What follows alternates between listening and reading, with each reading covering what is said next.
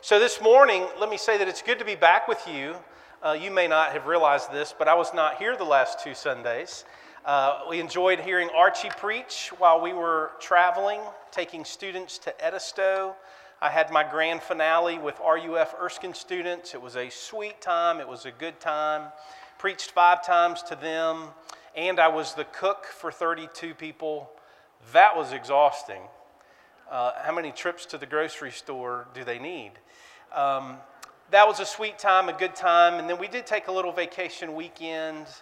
And my former campus minister, David Sinclair, I hope that you enjoyed hearing him preach if you were here last Sunday, a man who God used to shape me in many ways. So this morning, we're returning to our conversation of one that we've had for multiple weeks, 20-something weeks, and that is, we're looking at Old Testament and New Testament, seeking to answer the question, what is the church? What's the church according to Scripture? Not according to our gut instinct, not according to what we grew up with, not according to personal preference, but really, what does the Bible say the church is? What is the church to be? What characterizes the Christian church? And so we're continuing that theme this morning, looking again at Acts chapter 2. Immediately after Pentecost, when the Holy Spirit has come and has breathed life into what will be the church, and doing a transformative work, a beautiful work within the people of God. And here in Acts chapter 2, verses 42 to 47, we're given at least 3 things that characterize what the church should be, who we are, and really the very things that we should be devoted to. So what are those 3 things, that minimal 3 things that we should be characterized by and that we should be devoted to? Well, give your attention to God's Word. Acts chapter 2, verses 42 to 47. Speaking of the disciples and of the early believers, it says, "They devoted themselves to the apostles' teaching and to fellowship, to the breaking of bread and to prayer. Everyone was filled with awe at the many wonders and signs performed by the apostles. All the believers were together and had everything in common. They sold property and possessions to give to anyone who had need. Every day they continued to meet together in the temple courts. They broke bread in their homes and ate together with glad and sincere hearts, praising God and enjoying the favor of all the people. And the Lord added to their number daily those who were being saved." Let's pray that God would give us attention and focus to consider His Word and to apply it to our lives. Let's pray. Lord, would you do that very thing? Would you work in us eyes to see what your word says, hearts that would receive it, and lives that would apply it, that we might actually be the church in the place where you've planted us. And we ask this and we pray it in Jesus' name. Amen. So what does it mean to be devoted? We speak of athletes being devoted to their sport. If you're a runner or a cyclist, or I'll add a walker, there's no shame in walking, you know what it is to make sure you get your steps in, to make sure you get your miles in, to make sure you get your time in. If you're an athlete who plays a sport, you know what it is to get your practice in, to get your weight conditioning in. If you're a professional, you know what it is to be devoted to your years of study, to medical school or graduate school, to whatever you had to do to pour those hours of preparation in to be approved and to be degreed, to be able to be in a position. To be devoted, whether as an athlete or a student or a scholar or a doctor or whatever it may be, you know that you have to be committed to your craft. You got to be focused on being good at the things that you're supposed to be good at, right? To be devoted, to be committed. The truth is, if you've been devoted, you also know how easy it is to be distracted, to be weary, to be tired of the same old mundane routine thing. And you can be distracted and pulled off topic.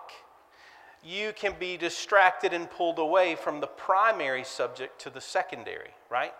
So true story, many years ago, I'm going to guess this was 15 years ago, but I'm not exactly sure. I was lying on my back in my garage, working on a lawnmower. I think I was changing the blades of a lawnmower. You've been there, many of you know what I'm talking about. It's horrible.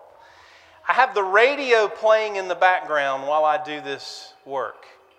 And I heard something one time. I heard this on the radio only one time, but I stopped what I was doing because I was in awe of what I was hearing. And this is what it was. It was a commercial by Hardee's, the hamburger chain restaurant.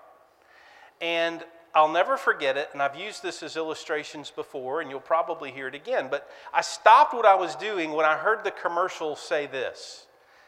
They announced that this was a commercial from Hardee's, and they said, "We want to apologize to you, our customers, because for the last few years, we have gotten away from the one thing that was our priority."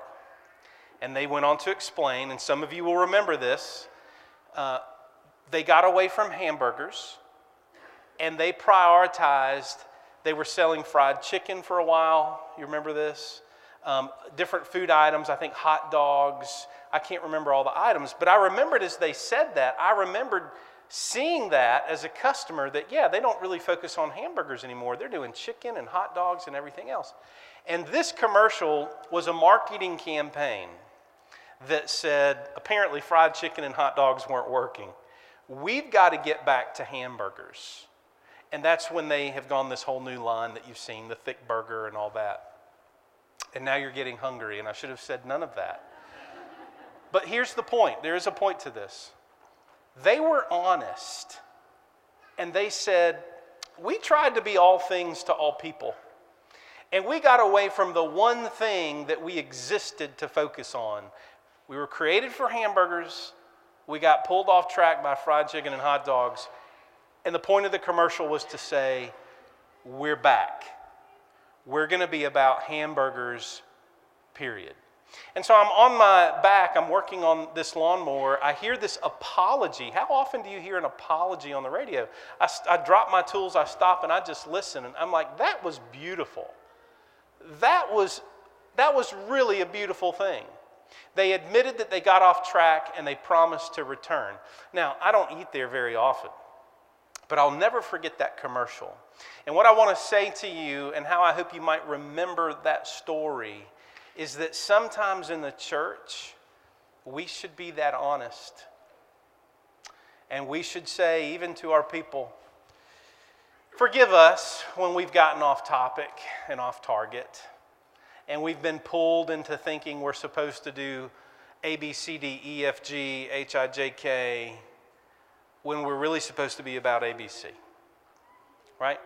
So that's the big picture of what I'm doing this morning. I want to highlight, according to Scripture, at the very earliest moment of the church, what we're given as the ABC, the heart and soul of what should characterize us, God's people, the church.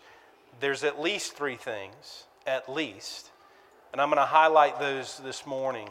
The three things are these. You could call them deep community, deep conviction, and deep change. But really, this is a sermon for those listening on the Word, the sacraments, and prayer. So you've heard from God's Word what we've read, that the early church from the beginning of its time was filled with the Holy Spirit. And Luke, in writing Acts, says these people were devoted. It's a little commentary on what these people are like. They devoted themselves to the breaking of bread, to the apostles' teaching, and to prayer. And there was this unity about them. There was this oneness. They were even willing to sell their stuff when somebody needed it, because there was this mysterious love and unity about the community called the church. So deep community, deep conviction, deep change. That's the church according to Scripture, at least how it was first characterized. Let's look at each of those briefly. First, deep community. The early church was devoted to God in ordinary things, the simplest of things. It says they devoted themselves to the apostles' teaching, the breaking of bread, and to prayer. Those are ordinary things, right? Those are not spectacular things, but a few points of comment. First, when it says the apostles' teaching, let's understand that for what it is.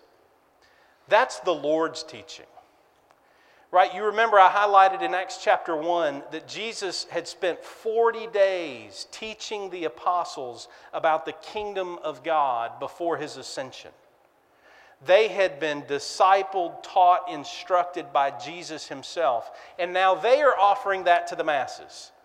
So the apostles' teaching is the Lord's teaching. It's what he has given them. And that's a very ordinary thing. It's a very beautiful thing. But the truth is, the world in which we live has no stomach for a subject like that. The modern world in which we live has no interest in the apostles' teaching or the Lord's teaching. It's going to be the church that is uniquely interested in what the Lord has to say. Martin Lloyd-Jones' commentary on the book of Acts.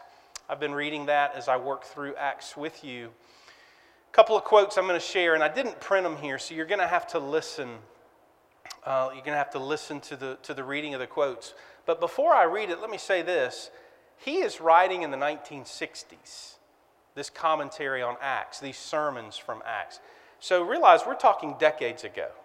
But listen to how what he said then, in the 60s, applies perfectly to what we're living in now. The first thing he says about this is this.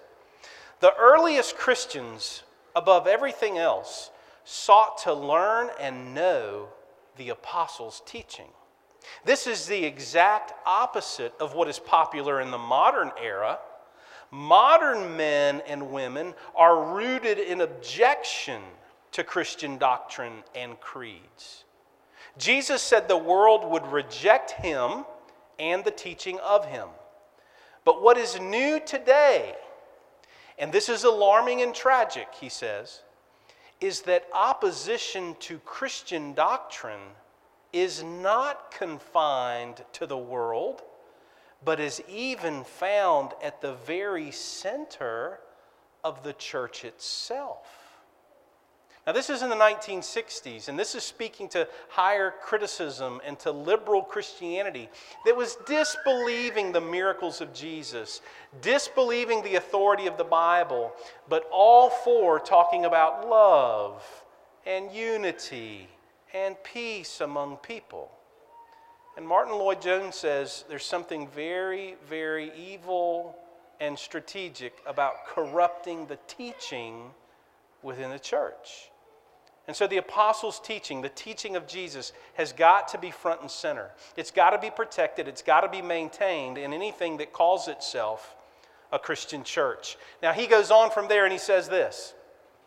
Secular modern education has sought to persuade us that old biblical beliefs are no longer credible, that they cannot be held as true. Scientific and social revolution have produced the assumption that mankind can sustain the world as a do-it-yourself affair. Whereas men once prayed for rain, he now only needs to build reservoirs and store it for himself. You hear what he's saying? We live in a world that has explained away the beauty of biblical truth and God's revelation to us. And we used to be a people that would pray for rain, but even within the church, We've become a do-it-yourself kind of people. Don't need community, don't need God's word. I got this, right? The great lie of our era. I got this. And so the church has got to be a people, it always has been, and the true church always will be, a people who hold on to the Lord's teaching. Regardless of what the world says, regardless of what your neighbor says, regardless of what any unbelieving person says, we're a people of the book.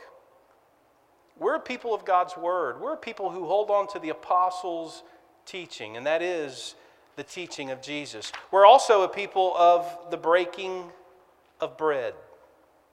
That sacramental breaking of bread that Jesus gave his disciples, but also that neighborly fellowship, the breaking of bread as we experience, and that we'll experience out here in our picnic as a further commercial for that. The breaking of bread is the coming together, enjoying one another. But more than the breaking of bread, it's remembering what the bread, who the bread himself really is. And we're a distinct people in the earth who look to that bread, that person of Jesus, as the only sustenance of our life, the only true sustenance for our faith. And so we come together, we break bread, and we do it sacramentally. In this church, we do it once a month. But we should be doing it in a neighborly, enjoyable, relational way. And I know we've lived through COVID. We're almost on the other end of it, it seems. And then maybe it will be more normal for us to be in each other's homes and on each other's patios. But these people were characterized by breaking bread together. They loved to be together. They enjoyed each other and marveling over the truth that Jesus had been seen. He had been resurrected. He had ascended into heaven. And they enjoyed marveling over that redefining truth. As individuals and as families, they enjoyed gathering around that truth. And then the third thing about this deep community is that they were characterized by prayer. And you know, the Lord had given the disciples the Lord's Prayer, what we sometimes say in this church. And so no doubt they had that specific prayer that they would use. But surely they prayed for one another. They prayed as you and I would around the table. They prayed for their families. They prayed for the kingdom and for the Lord's work. But just another layer to the depth of this community. They were hungry for teaching. They enjoyed fellowship with other believers. And they would pray for each other. They cared for each other. And so I suppose it's appropriate to stop and ask, okay, if they were devoted to those things, how devoted are we? How devoted is your household? How devoted is our church family? Are we known for these kinds of things? That these are a people, when they gather, God's word is always present. God's word is always shaping. Well, maybe we just modeled that ourselves by sending our graduates out with the scriptures, right? Be committed to the apostles' teaching. That's essentially what we just highlighted. But we come together and break bread, and we pray for one another. We care for each other. That's what it is to be the Christian church, says Luke. And as people watched this early community, it just kind of boiled down to those characteristics. They were a people who loved the word, the sacraments, and prayer. They understood those were the ordinary things through which God did an extraordinary work in his people. Now, this isn't unique to me and my teaching. You need to know that our church and our denomination is committed to those three things: the word, sacraments, and prayer. As a matter of fact, they're called the ordinary means of grace. In the Shorter Catechism, question number 88, the question is asked, essentially, this is my language, how is it that God works in Christians? How is it that God works salvation and growth in Christians? And the answer is this: the outward and ordinary means whereby Christ communicates to us the benefits of redemption are his ordinances: the word, sacraments, and prayer, all which are made effectual to the elect for salvation. In my own language, I would say, look, it boils down to words, sacraments, and prayer. Do you want to grow as a Christian? Those are the avenues, those are the means, those are the ordinary means through which God grows Christians. And so if we're going to be a faithful church, word, sacraments, prayer have got to be the heartbeat of our church. If we're faithful, those are going to be normative to our experience together. Now, the truth is, you're probably hearing all that and you're like, that sounds fine, that sounds good, that's not remarkable. And that's true. But do you know there are great tensions over this subject? Even within our beloved denomination, great tensions, right? Because it's so easy to be pulled off topic, I would say. It's so easy to be innovative. And there's one thing about being creative with words, sacraments, and prayer, and there's another thing about being distracted and lessening word, sacraments, and prayer. I know this, 19 years ago when I came to Erskine College to do campus ministry in RUF, I had leaders in ministry tell me, students will never gather for preaching. That's not how you minister to students. And thankfully, I had been shaped by these principles of ministry, and I just internally knew, yes, they will, because that's how God ordinarily works, is through His Word and the preaching of His Word. I didn't say that out loud back, but inside I was screaming, don't say that the preaching of God's Word won't reach people and change people. It always has, and it always will. So as a church family, word, sacraments, and prayer, they are what give us deep, growing community. Secondly, deep conviction. This community, early on here in Acts, they were characterized by deep conviction. They held to things deeply. They were moved deeply. And those ordinary things, word, sacraments, and prayer, and the commitment to them, had this extraordinary result, this extraordinary fruit in these people called Christians. Later in Acts, it's remarked as they see this community growing and as they see lives changing, the watchers, the spectators of this church, they're heard saying things like this. Weren't the leaders of this movement unschooled, ordinary men? They're not as sophisticated as us. They're not as educated as us. How is it that they're having such a profound ability to gather people and to win people? They're unschooled, ordinary men. Later in Acts, it's said that these men, this church, turned the world upside down, which is to say nothing was left the same when the gospel came to bear in community. Now, why is that? It's because these people had a deep conviction. They deeply held to and believed what they had gotten from the apostles' teaching. Now, the fruit of that were a couple of these things.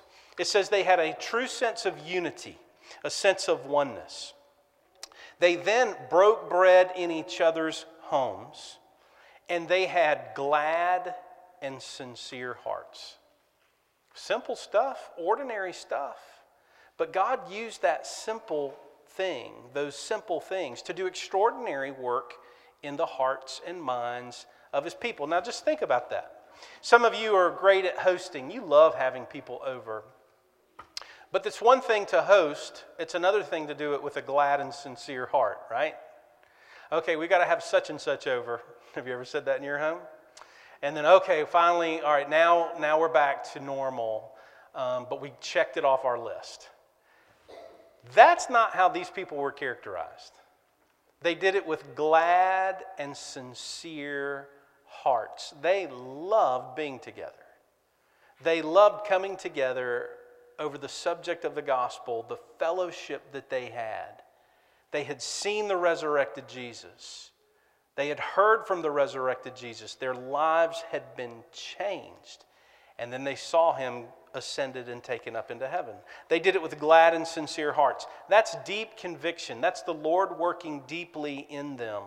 By the way, that's also known as Jesus' ministry on earth from heaven, because it's the Holy Spirit working by and with the Word in the hearts of His people.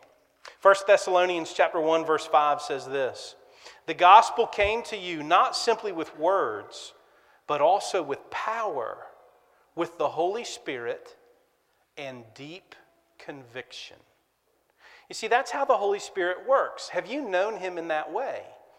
That He would give you a desire for deep community? That He would work deep conviction into your heart? Maybe your heart was cold and lifeless, and He worked deep conviction, a love for the brethren, a love for fellowship, a love for the church, because the Holy Spirit moves and He works that deepness within our shallow hearts. Samuel Rutherford says this. It says, "We must remember, let the faithful remember, and let us be faithful and care for our own part, which is to do and suffer for Him. And let us lay Christ's part on Himself and leave it there. For duties are ours, and the events are the Lord's." That is to say, the Lord calls His people to be faithful in a task, faithful to their duty. And the fruit that will come or that will not come, it's all up to the Lord. Duties are ours. The results belong to the Lord. It's the Holy Spirit who works deep community, who works deep conviction, who works deep change into the life of His people. We're simply called to be faithful to the small things, faithful to the ordinary things of word, sacrament, and prayer. My hope and my prayer is that we'll continue to be found faithful in those things. GPC as a church family has been faithful to those things. My hope and my prayer is that we remain faithful in our commitment to it. That we would be a church long into our future, characterized by the Word, by the sacraments, and by prayer. So where's your heart on that? Where's the heart of your family? Is that what you want GPC to be? Faithful to Word, sacraments, and prayer? Or have you found that it's easy to be pulled off subject, pulled off target? It's an easy thing to do in our culture and our world. We all know what it is to shop for a church, and it's nice when it has a gym and basketball goals. But those things aren't necessary to be the church. It's the Word, sacraments, and prayer. Those are the marks, the simplest of marks of the Christian church. I'll close with this quote before we sing. In the Gospel Coalition, there was an article on word, sacraments, and prayer, and I found this quote by one theologian. It says this: "What does a church look like that is committed to the ordinary means of grace, that is, word, sacraments, and prayer?" He says, "It looks like a church that stopped running after new fads and innovations, for one thing. Pastors and leaders can step off the treadmill of chasing new solutions. But that's not all. A church committed to the ordinary means of grace will be characterized by love for expository Bible preaching, passion for worship, delight in truth, embrace of the gospel, the Spirit's work of conversion, a life of godliness, robust family religion, biblical evangelism, biblical discipleship, biblical church membership, mutual accountability in the church, biblical church leadership, and a desire to be a blessing to the nations.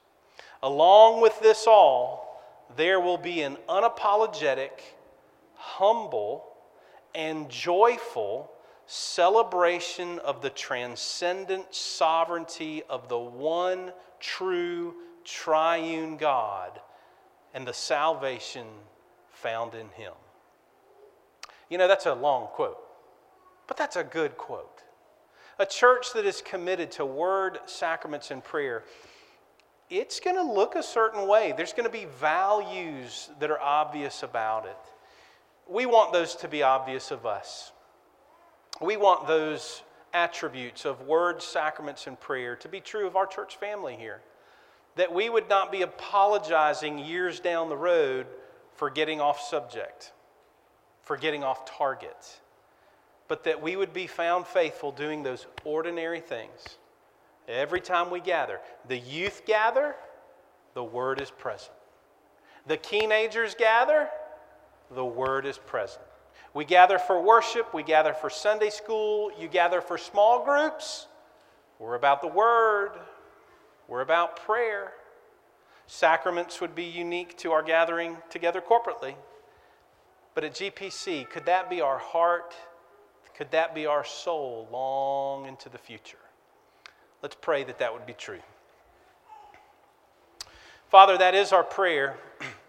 Essentially, that you would be our vision.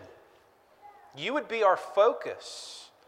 That we would hold fast and true to the characteristics of what you've called your church to do and who you've called us to be.